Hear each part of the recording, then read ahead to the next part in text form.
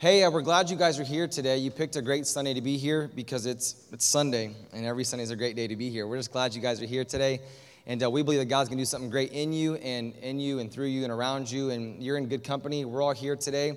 I think you've sensed the theme today that in this room here today, it's just all a bunch of regular Joes. I was talking with a brand new visitor today in the back named Joey, and I just said, we're all just regular people here, just trying to figure out how to go from day to day to day to day to day with Jesus, from day to day to day with Jesus. And so we're taking it one day at a time. We're learning and we're growing, and we're just glad you're here today. No matter where you've been, it doesn't matter today. We're just glad that you're here, and we're excited to go with you wherever you're headed, and we want to go in the direction with you. And so we're glad you're here. If it's your first time, when you're our guest, you're welcomed here, you're wanted here. If there's anything we can do to make your stay more enjoyable. I feel like it's a hotel. If there's anything we can do to make you feel more comfortable, or if there's anything we can do to help you to grow or to connect with us, we want to be able to do that. And we're glad you're here. We're in a series called I Love My Church. I Love My Church. And one of the things that we say every single week at our church is that we exist to love all people at all times and all places. That's kind of why we exist as a church. And how we funnel that existence or how we live out that existence is through our core values. And so we're kind of walking through our core values. We're kind of walking through what we believe as a church and kind of why. I was talking to Chris, who is the Associate Executive Director here at the YMCA, and he's here kind of watching us today. And I was telling him here, if people don't know the why, they really don't understand what's going on. They don't know why. There's a reason why you tell your kids to do something, and what's the first thing they say to you? Why? And it's great when you're a parent, you just tell them, because I said so. That's why. I mean, that's pretty simple, right, Mom and Dad? You're like, oh, man, I wish it was that simple. There's kind of a theme I've learned this week. I heard a guy say recently, my kid always has a rebuttal. I'm like, how old is your kid? And he was like 9. I was like, oh. And then I was somewhere else this week. I was at the gym this week, and this guy was talking about his kid, and I said, hey, she's like, oh, man, I'm having a hard time with my son. I said, oh, how old is he? He's 9. I was like, oh, there's a theme here. 9-year-old is the rebuttal age. And for me, my rebuttal, my dad's here today on the front row, and you've heard me say this before, but my rebuttal age was from the time of 9 till I was 25. This is a long stage. I grew out of it. That's so when parents say to me, can you please help me with my middle school, high school kid? I'm like, yes. Hang in there until they're 25, and they'll have it right. And so I'm like, that's what happened for me. And until they're 25, you beat their bottom as much as you can, And eventually at 25, it all began to click that I don't know everything. And when you don't know everything, you can learn a lot. When you don't know everything, you can learn a lot. So here's our why. We exist to love all people at all times and all places. And here's why we do that. Week 1, we looked at the fact that we'll do anything short of sin to reach people. We'll do anything short of sin to reach people. We want to love people as much as we can. We want to be radical. We want to have this radical love for people. And so we'll do anything short of sin to reach people. The second thing we looked at is we make it hard for people to go to hell by making it fun to go to church. Church ought to be fun. You ought to laugh in church. You ought to smile in church. I believe Jesus liked to have fun. We make it hard for people to go to hell by making it fun to go to church. I have a friend here today, and I grew up at a school, 6000 East Colonial. And we played against a school, 6000 West Colonial.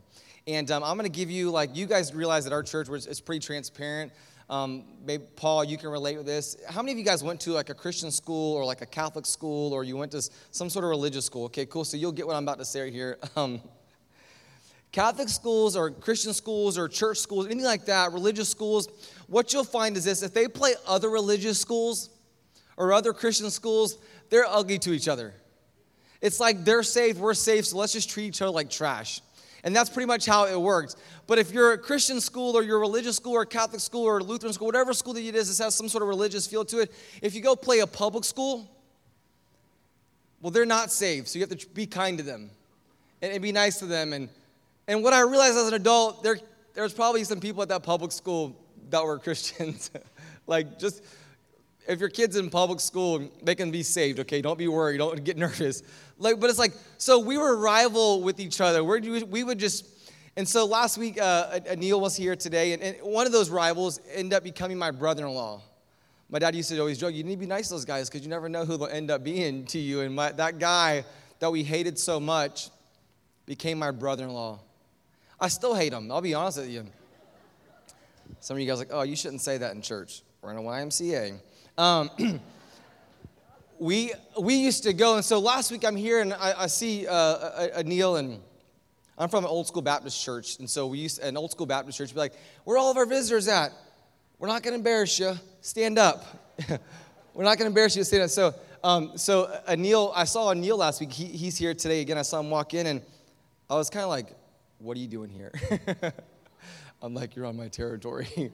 I'm like, where's your posse at? Because they always beat the crap out of us, you know?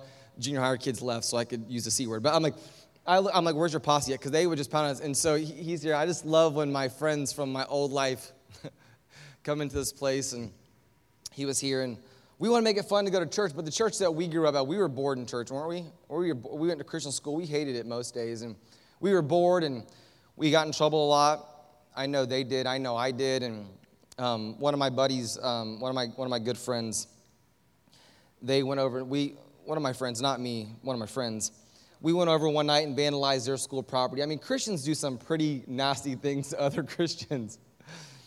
But we want to make it, I grew up in a church. I was just trying to stay awake. We want to make it fun for people to go to church. We don't want anyone to go to a place called Hell, 'cause it's a real place. We want people to connect with Jesus. And last week, we looked at the fact that we are encouragers. We are encouragers, and we're called to encourage people. That's what we're put on this earth to encourage and to love people. And that kind of goes without saying. We need to encourage people. More and more I talk to people. Probably, I said this last week, that 1 out of 1 people need some encouragement in their life. People have tough weeks. I had coffee with a friend of mine this week, and he says, man, I'm just trying to put it all together. I was talking to a guy today, he's trying to put it all together. We just need some encouragement. Because 1 out of 1 people here have some thing in their life, we call it a hurt, habit, or hang-up. Life is hard. And so it's important that when life is hard, that you don't live in isolation, because you live in isolation, you can begin to beat your own self up. I was telling my friend today that have you noticed that when things are going bad, you don't need Satan to beat you up, because you're pretty good at beating your own self up? You can weigh yourself out. You can go round and round in the ring with you. You just beat your own self up. You don't even need someone else to come to you and say anything to you. Some of you guys, you haven't been to church in a super, super, super, super, super long time. But before you got here, Satan's like, you don't even need to come to church. And then you get in the church and you start beating yourself up. It's important to have people in your life that will encourage you. Number 4, we are generous. We are generous. And we believe that we are called to be generous because Jesus himself was generous to us through our time, through our talent, and through our treasure. God's called you and I to be a generous people. And I said this last week, but the most encouraging people you ever meet are generous people. Generous people. But I want to look at one more core value today, if we can, or actually 2. I want to get 2 into this time together. But if you have a Bible, I want to read it to you first, and then I want to draw some application where we got these core values at. If you have a Bible, turn to 1 Kings chapter 19. If you don't have a Bible, we have these 2 big screens that we'll be glad to put the verses on there for you. You ought to have a Bible. If you don't have a Bible, we want to give you a Bible. When you leave today, when you walk out to the right, you'll just see my sister there. She looks just like me, but long hair, prettier, but you get the point. She looks like me, same skin color, longer hair, pretty, and a pregnancy bump. It's weird when your little siblings have kids. Like, are you even old enough to be pregnant? You know? I'm like, who did that? What? She'll give you a Bible. And if you don't want a physical Bible to take with you, some of you guys are new, you're like, I love this place. You're like, I love this church, and it's day 1. We're only 35, 40 minutes into it, and there's 20 more to go. But if I don't start preaching, we won't get to it. Have a Bible. If you don't have a Bible, we want to give you one. And there's a thing on your phones. You all have phones. There's a thing called YouVersion. And it's an easy way to read the Bible. There's different translations that you can actually understand. And someone asked me a long time ago, what's the best translation to read? I grew up in a church where it was 1611 King James Version only, with these and thous included. And I said the best translation for you to read is the one that you can understand, that you can actually read. So like if you can read it and you can understand it, then that's a good translation for you. There's tons of them out there for you to understand. 1 Kings chapter 19, a very, very, very, very, very preached and popular text of Scripture. This is a portion of Scripture where there's a guy named Elijah. He anoints a guy by the name of Elisha. Just like we covered Josh in prayer today, Elijah covers Elisha and says, okay, you're going to go and do this. Now, these are 2 really, really big-time major players in the Old Testament. These are prophets, and God used them in a great way. And some of you guys have been in church a long time, but there's this guy named Elijah, and there's a guy named Elisha, and Elijah came first. And the way you can separate the 2 is that Elijah starts with J, and that's the first in the alphabet, and Elisha starts with the letter, there's an S in there, so that's the second. So Elijah goes and has an encounter with Elisha. Now, Elijah has been watching Elisha for a long time. He's been watching him for a long time to see what he was about, seeing what he was doing, what he was capable of. I got ordained when I got ordained as a pastor. Diana's dad that just laid hands on Josh was there for me when I got ordained. I was probably a pastor for about 6 or 7, 8 years. But they watch you. They want to make sure that you have some. You do what you say you do. They want to see if you can be what you're saying that you're going to be. They kind of watch you and kind of check on you. And they had to groom me. I had to have a lot of grooming, I still need a lot of grooming. I got a long way to go, but they had to groom me up, and Dinah's dad has had the privilege and the honor and the wonderful experience of helping groom me. It's a lot of work. Now my wife is grooming me, and I'm going to get there. But Elijah's been watching Elisha for a while, and we find him in this text. He's about to say, hey, here's your chance. Here's your shot at ministry. Here's your chance to do what I know you can do. And so in 1 Kings chapter 19, verse 19, Elijah went and found Elisha, the son of Shaphat. And he was plowing a field. He was working. The very next part of that verse is this: there were 12 teams of oxen in the field, and Elisha was plowing with the 12th team. Elijah went over to him and took his cloak across his shoulders, and he threw it on Elisha. Now you're like, man, I knew church was weird. This guy's taking his jacket off and putting on some other dude. That only works in church culture. Like if I walked up to some of you guys in here today, Courtney's like, don't ever think about putting your jacket on me, Wes. If I walked in and put my jacket on you, that would be weird. My kids last night, we were at a restaurant, and my son came over to me. My mother-in-law has taught my kids this thing called a warm-up. And it's where she snuggles them and she warms them up. And my son's like, Dad, can you give me a warm-up? And I'm like, go look for your grandma. I'm not warming up no other dude. You know what I'm saying? I'm like, I'll say, your sister, I'll warm up. You're on your own. He's like, warm me up. I'm like, no. You're like, you're so mean to your kids. It's just truth. And so I said, go see, warm yourself up, And Elijah goes to me and says, hey, here's my cloak. Now the cloak represents kind of who they are and what they were. It was protection for them also. And it was a big deal for him to lay this cloak on him. This is an example. This is an illustration of his calling. He's about to say, hey, here's your new future.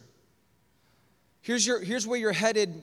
Here's where you're headed next. Me walking up to you and say, hey, you're not going to have the job you have tomorrow morning. You're going to have a new job. And some of you guys be like, amen, praise God, and start speaking in tongues. So you're so excited you're going to have a new job tomorrow. He said, hey, you're getting a new job. You're getting a new direction. Everything that you know was normal, you're actually going to have a new kind of normal now. Things are about to be completely different for you. So we keep on reading this verse. Elijah, for the very next verse, after he lays his cloak on him, Elijah turns around and walks away, and Elisha left his oxen right away, and he ran after Elijah. And he said to him, it was a process, I'm sure. He takes the cloak, and he's like, dang. And his mind begins to wander. What does this really mean? Where am I headed? What am I doing? Can I be an encourager? Can I be generous? Can I reach people? Can I love people? Can I really do what he's calling me to? Because this is a big, big deal. Am I really qualified to be what he wants me to be? Does he know who I am? All the self-doubt begins to come. I'm not a great communicator. I'm not a great leader. I'm really good at manual labor. I'm gifted in walking behind this plow all day long and feeding these oxen and making sure this land is plowed. I'm just average to good business owner. That's really all I am. I don't have a lot of things going for me. And he says here in this passage of scripture that he ran away and he chased him down. And Elijah was all in already. He literally dropped everything and ran into him. And then he said to him, first, can I go kiss my mom and my dad and say goodbye? And then I'll go with you. I'm in, but can I just go give my parents a hug and a hope high five and let them know I'm fully committed to this. Now Elijah, at some level, I'm not a deep Bible scholar, but I know that at some point Elijah was just doing what he was always doing. Elijah may or may not have this great revelation, what it all was going to look like, but Elijah knew that whenever he got this, he knew that he was supposed to go. He knew that. And I don't know if Elijah probably did not know when the day or the hour was going to come when he was going to begin, when he was going to go and follow Elijah. He didn't know the day or the hour. He didn't know that.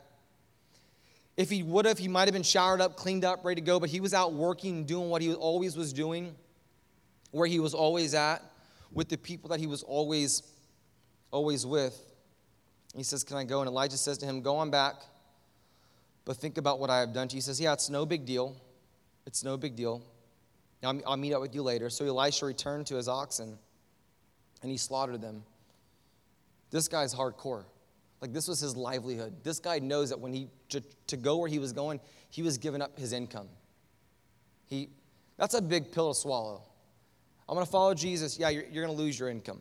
Like Elijah, when we read the story of Elijah went from place to place to place, and widows were taking care of Elijah. That's how Elijah lived. Elijah got to a place where he was in such a dire state where he was actually next to a dried up creek bed, and God was using ravens to bring him his food. I mean, that doesn't sound very luxurious. I don't know that I want to go that direction, but Elisha says, I'm going to go. And so Elijah takes his plow and he cuts them up. He makes an altar. He takes the oxen and he cuts it up and prepares it. And so Elisha returned to his oxen and he slaughtered them. He used the wood from the plow to build a fire to roast their flesh. He passed around the meat to the townspeople, and they all ate. Then he went with Elijah as his assistant. So Elijah says, come on, Elisha. And Elisha says, I'm in. Let me go say bye to my family. Elisha takes his oxen. He takes his plows. He builds an altar. He cuts up the meat. Fillets it. It's the point of the service where I get hungry and start thinking about food. Fillets it just right, puts it on there and cooks it just perfectly. Medium rare, I don't know. And prepared it and went out and handed out all of this food. Now, this oxen would have fed a family of 5 for about a year and a half. He could have went to his mom and dad and said, hey, mom and dad, I got to go. I want to give this to you. But Elijah knew that what he was about to step into was a ministry called serving the church or serving people and helping people everywhere. Yesterday, we went to East Winter Garden and we served hot dogs and hamburgers and hot dogs and chips and cookies and drinks and hand out clothes and hand out things. He knew that he was about to go give and serve and give and serve, and he was going to live that life on repeat. Just giving and serving and giving and serving. So he's like, I don't need to hoard all this for just my family. Plus, they didn't have refrigeration back then. But he went and said, I'm going to feed everybody. I'm not going to preach this today, but the point is, I think there's a little foreshadow there for saying, hey, we're actually called to help, and we're actually called to love everybody. That's actually what we're called to do. You and I, all of us in here today, we're actually called to love everyone that we come in encounter with, that we come in contact with, and that we encounter. We're called to love everybody. We're called to encourage everyone. We're called to be generous. We're called to help people who need help. I was telling someone today that the Bible says that doctors don't need a hospital, only the sick do. We're called to help everyone and to encourage everybody. We're not just going to help people and to serve people who look just like us. We're called to help every single body. Every single body. Don't Google that because I don't think that makes sense. And it says there that he did that, prepared the food, gave it away, and then he went to be Elisha's assistant. Glamorous, huh? That's awesome. Hey, sign me up for ministry. That's what I want to do. I remember when I surrendered to be in ministry, I was 15. I was at a summer camp, and I'm like, I'm going to be a youth pastor. That's what I want to be. I'm like, man, if my youth pastor is doing this, it looks fun. It looks. I knew it wasn't glamorous. I knew the pay wasn't high, but I'm like, man, this is fulfilling. Like, and don't we all want to have that? Don't we all want to have fulfilling life? I'm like, this is. I could see myself doing this forever. This guy helped me. I feel like I can do this a lot. I can help a lot of people in this. I love this. I'm like, sign me up. I'm interested. And so what I thought that meant was I was going to get a microphone. I was going to start preaching the very next Wednesday night. And I remember coming home and I tell my pastor, and I had to call my parents and told them on the phone. And my dad was like, this kid's going to be broke. I'm going to take care of this kid the rest of my life. I was hoping to get rid of him, when he got into college. But he's like, I'm going to take care of him a lot longer. And so I got to Bible college, and I got my allowance every week. It was awesome. But I remember, I thought I was going to get a microphone. So I went home, told my parents, told my pastor. My pastor goes, awesome, you're going to be in ministry. I said, you're darn right I am. When do I get my microphone? That's what I wanted. I just wanted my microphone. And he said, oh, you're not getting a microphone. I said, no, that's ministry, right? Isn't it get up there preaching, teaching? He goes, no. I said, what am I going to do? He goes, you're going to come next Saturday. I said, yeah. I said, we don't have church on Saturday. He goes, yeah, I know. We don't have church on Saturday. He goes, but you know what we have every single Saturday on this property, son? I said, no, sir. What do we have? He goes, we have trash on this property every single Saturday. I'm like, awesome. Who picks that up? The people that surrendered to full-time ministry. I'm like, all right, check, please. No microphone? No microphone. Yeah. I said, all right, preacher. The next Saturday came and I got it down. I said, all right, when do I get my microphone? Next Wednesday. I'm like, this is going to work. I said, what time do we start? He goes, oh, we start at 6:30, but you're going to come at 5. I'm like, perfect. I'll give me an hour and a half to write a sermon. It's perfect. He's like, no, you're not writing a sermon. You're not preaching. I'm like, why aren't I? He's like, you're coming to set the chairs up. I'm like, this is ministry? I'm not quite sure that I wanted to sign up for that, Josh. I didn't sign to pick up trash and to do stuff like that. And I'm like, he's like, and you're going to stay late. I'm like, what am I going to stay late for? Are we going to go out? Are we going to get some food? Like, are we going out to eat? He's like, no, we're going to clean up all those chairs afterwards. What are we going to do next Saturday? I remember one time getting back from camp. This is the next year later. I got back from camp. We drove all through night. We would drive to Philadelphia to go to camp. I remember getting back that next morning. We got back in the middle of the night, probably about 4 or 5 in the morning. And my youth pastor said, hey, remember you signed up for ministry? I said, yeah, man. This is a year of this. I've been picking trash up for a year. I'm like, maybe he's going to give me a microphone. Just somebody give me a microphone, please. I'm dying here.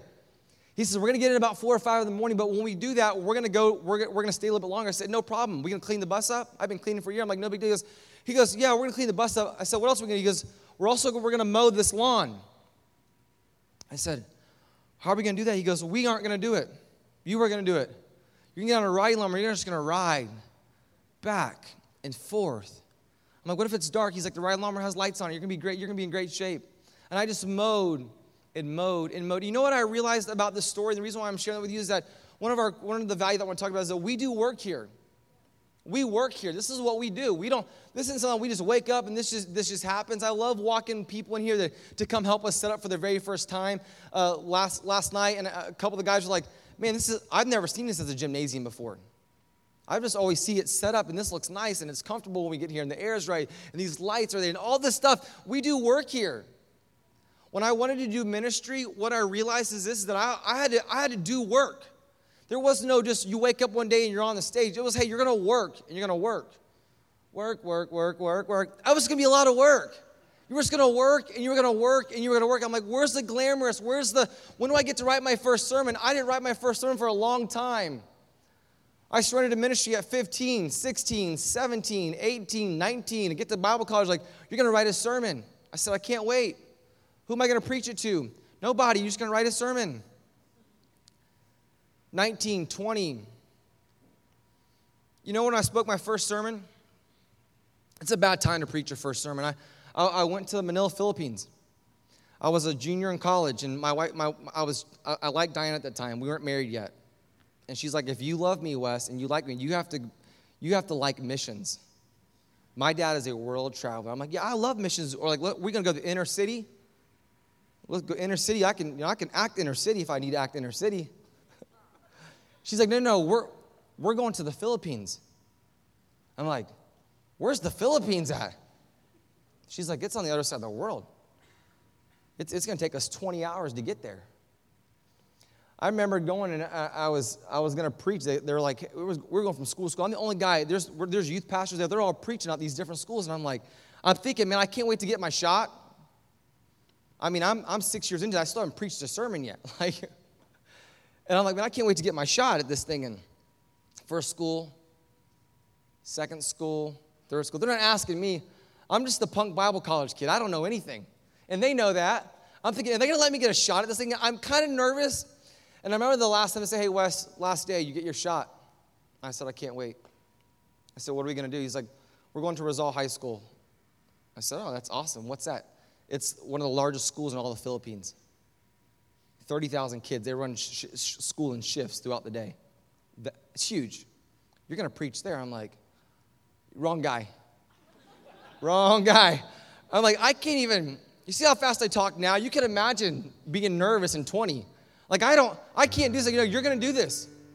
You're going to get up there and do it and slow down and just do your best. You know what I believe about that first sermon? I guess. I'm sure it was a train wreck. But I did the best I could.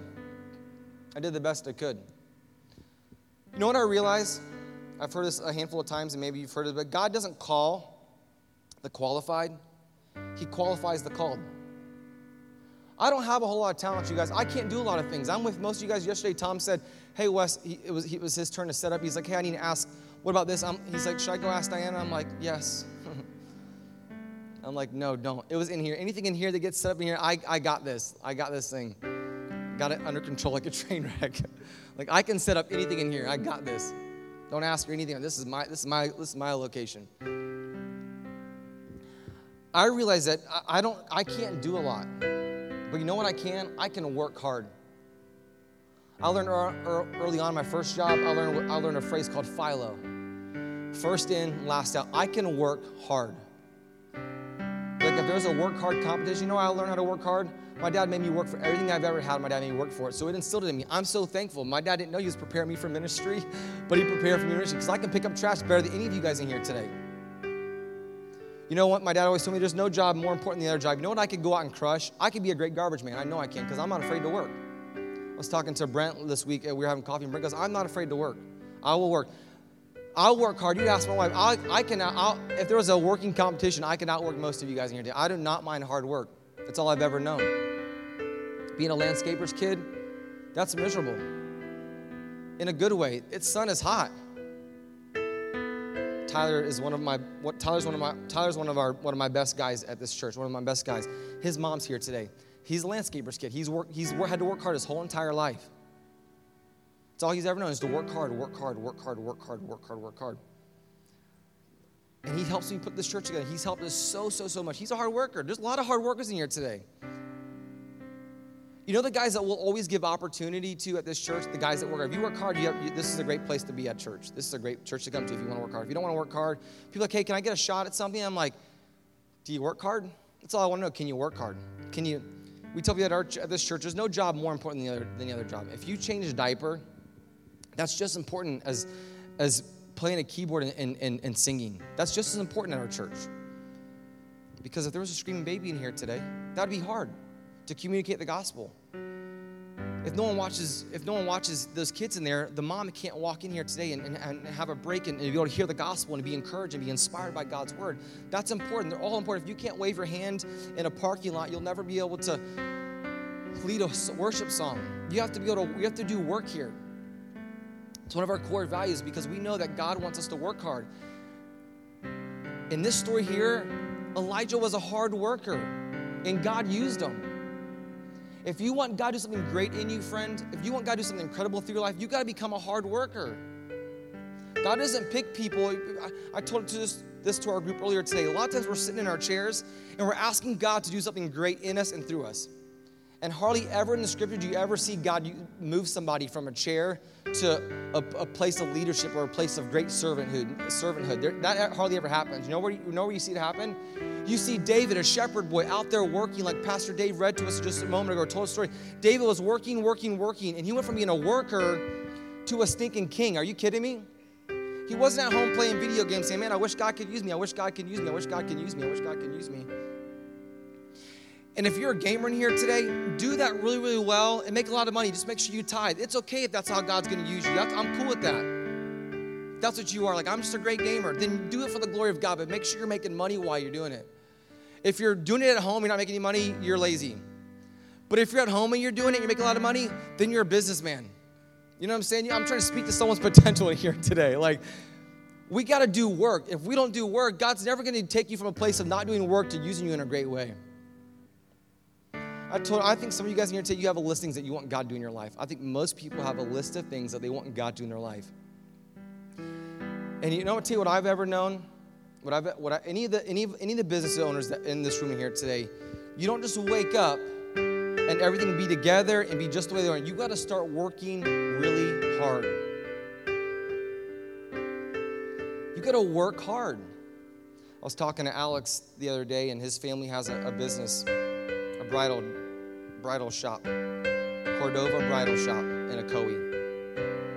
I know y'all are thinking, does he get like dollars for advertising? I don't, but I'll take it. You know what I'm saying? He goes, I really feel like God's about to blow up our business in a great way. I said, has it grown every year? He said, yes. He goes, my mom and dad, he goes, no one negotiates like my mom. He said, and my dad and mom, they're the hardest workers that I know. God always uses people that are working hard. Always. David was in there working, and God said, hey, and they said, hey, don't you have one more son? He's out there working. You don't want a farmer. And God's like, yeah, I want someone who's going to work hard. When Jesus called the disciples, what were they doing when Jesus called the disciples? Were they sitting at home? Were they in a Bible study? No. They were fishing. Jesus knew that fishermen were hard workers.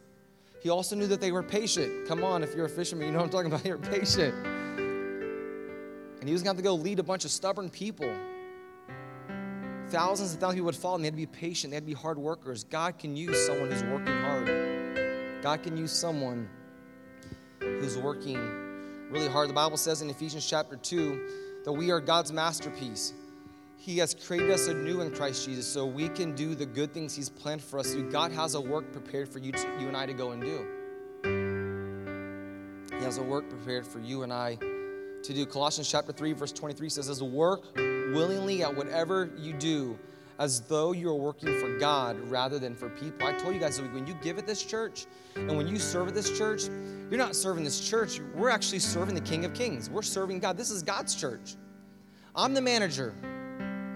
I manage my house. I manage my cars. I manage my money. I manage this church. But I'm not the owner of this church. God is. I just manage it. Everything I have, I'm just a manager. You're like, do you like being a manager? I like being a manager when God's the owner. If you were the owner, I wouldn't want to work for you, but I want to work for God. And don't get all huffy puffy. You wouldn't want to work for me either. Some of you guys are like, you're darn right I wouldn't, but I'd work for Diana.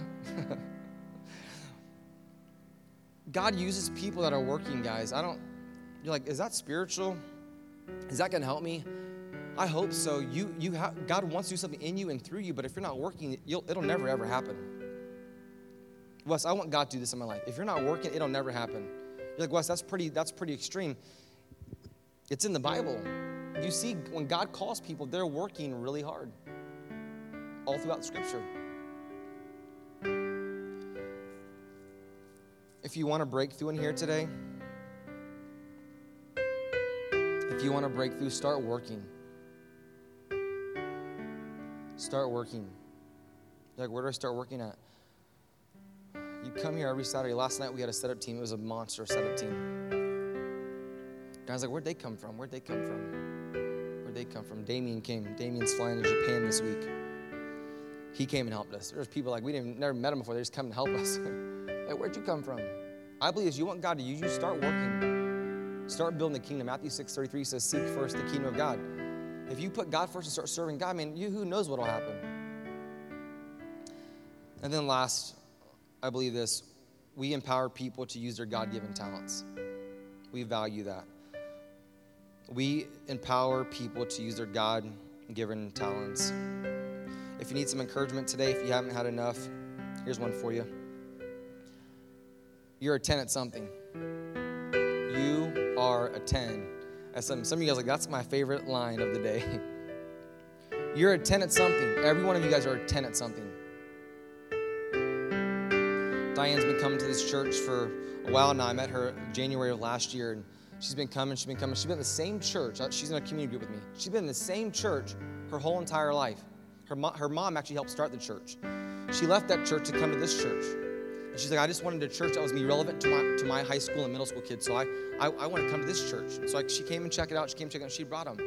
Well, yesterday they all came, and they all came to the serving project that we did yesterday in East Winter Garden.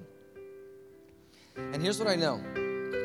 When she got done, when she walked away, she goes, I got to go to work right now. She's like, but if you ever need my kids, they'll come and help you on a Saturday. I know she's talented in a lot of areas, Diane is, but here's what I know. She's a hard worker. She's a hard worker. She's a hard worker. My other friend is in here today. Her name is Miss Maria. She's one of the hardest working people that I know.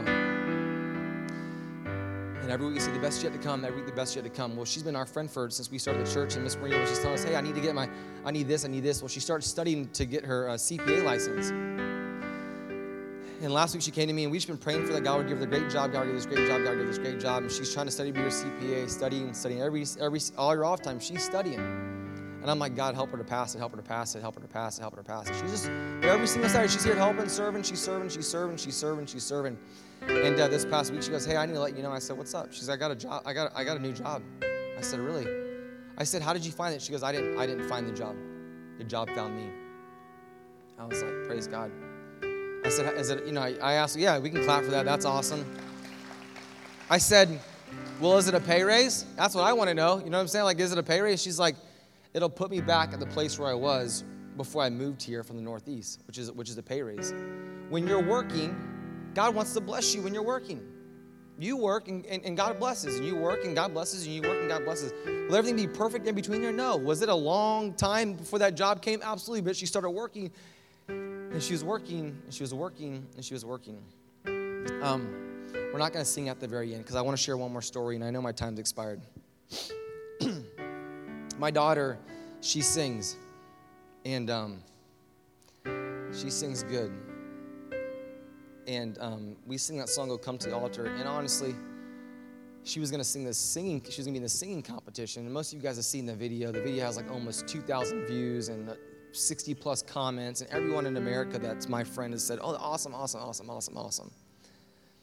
Well, so I just Facebook Live this thing, and you never know who's going to follow you. So I throw this video up there, and she goes, "Hey, the competition was Friday." So I got up Friday morning. She's like, "I got to be there early." Nan's like, "You got to take her there early for sound check." So I take her there and sound check. I didn't hear her sound check, but I heard everybody else sound check. I'm thinking, man, there's a lot of really good singers in there. There's a lot of good singers. And I was nervous because you want your kid to win. And you know what? Let's be honest, Mom, Dad. You think your kid's the best at whatever it is that they are. They're probably not, but you think that they are, you know? And so I'm like, man, I hope my daughter wins, but I'm realistic too. I'm like, these are some good singers. I'm like, man, I hope she just places in the top 3. That'd be awesome because that's good. I don't want to be 12th place, but top 3 I'm cool with, you know? So she's singing. She's just singing the song all week long. And honestly, I'm sick of hearing the song. I know it. The twins know it. And everyone knows it. We all know the song. Like my twins could get up here and if we could record them for the whole day, we can't because our phone always says out of space. But they know the whole song. "Oh, come to the altar, come to the altar." And so she gets up there, and I record it, and she sings it, and she does a great job. And Diana says, "I'm going to stay on this side of town. Our kids go to school out east." And she says, "I'm staying here all week long, and I'm just going to stay, and we're going to go to the award ceremony. So 3rd place, so-and-so. 2nd place, so-and-so. 1st place, so-and-so."